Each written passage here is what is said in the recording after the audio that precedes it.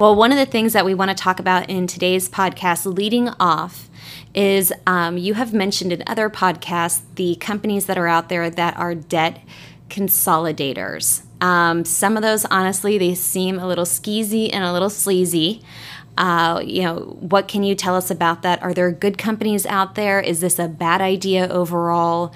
What do you know about debt consolidators? Generally, they are not successful in resolving your debt.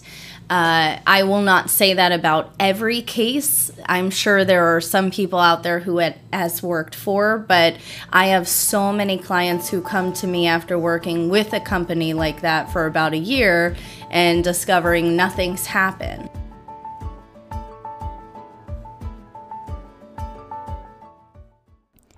How would you like an all-access pass to watch all of our interviews and the exclusive Cassandra Storm Solo Seminar Series? To unlock discounts on products and services, adding up to the hundreds or thousands of dollars from our top experts. All this can be yours for just $9 a month, and you can cancel at any time. Sign up today at myfeminineheart.com. We are so excited to share this journey with you.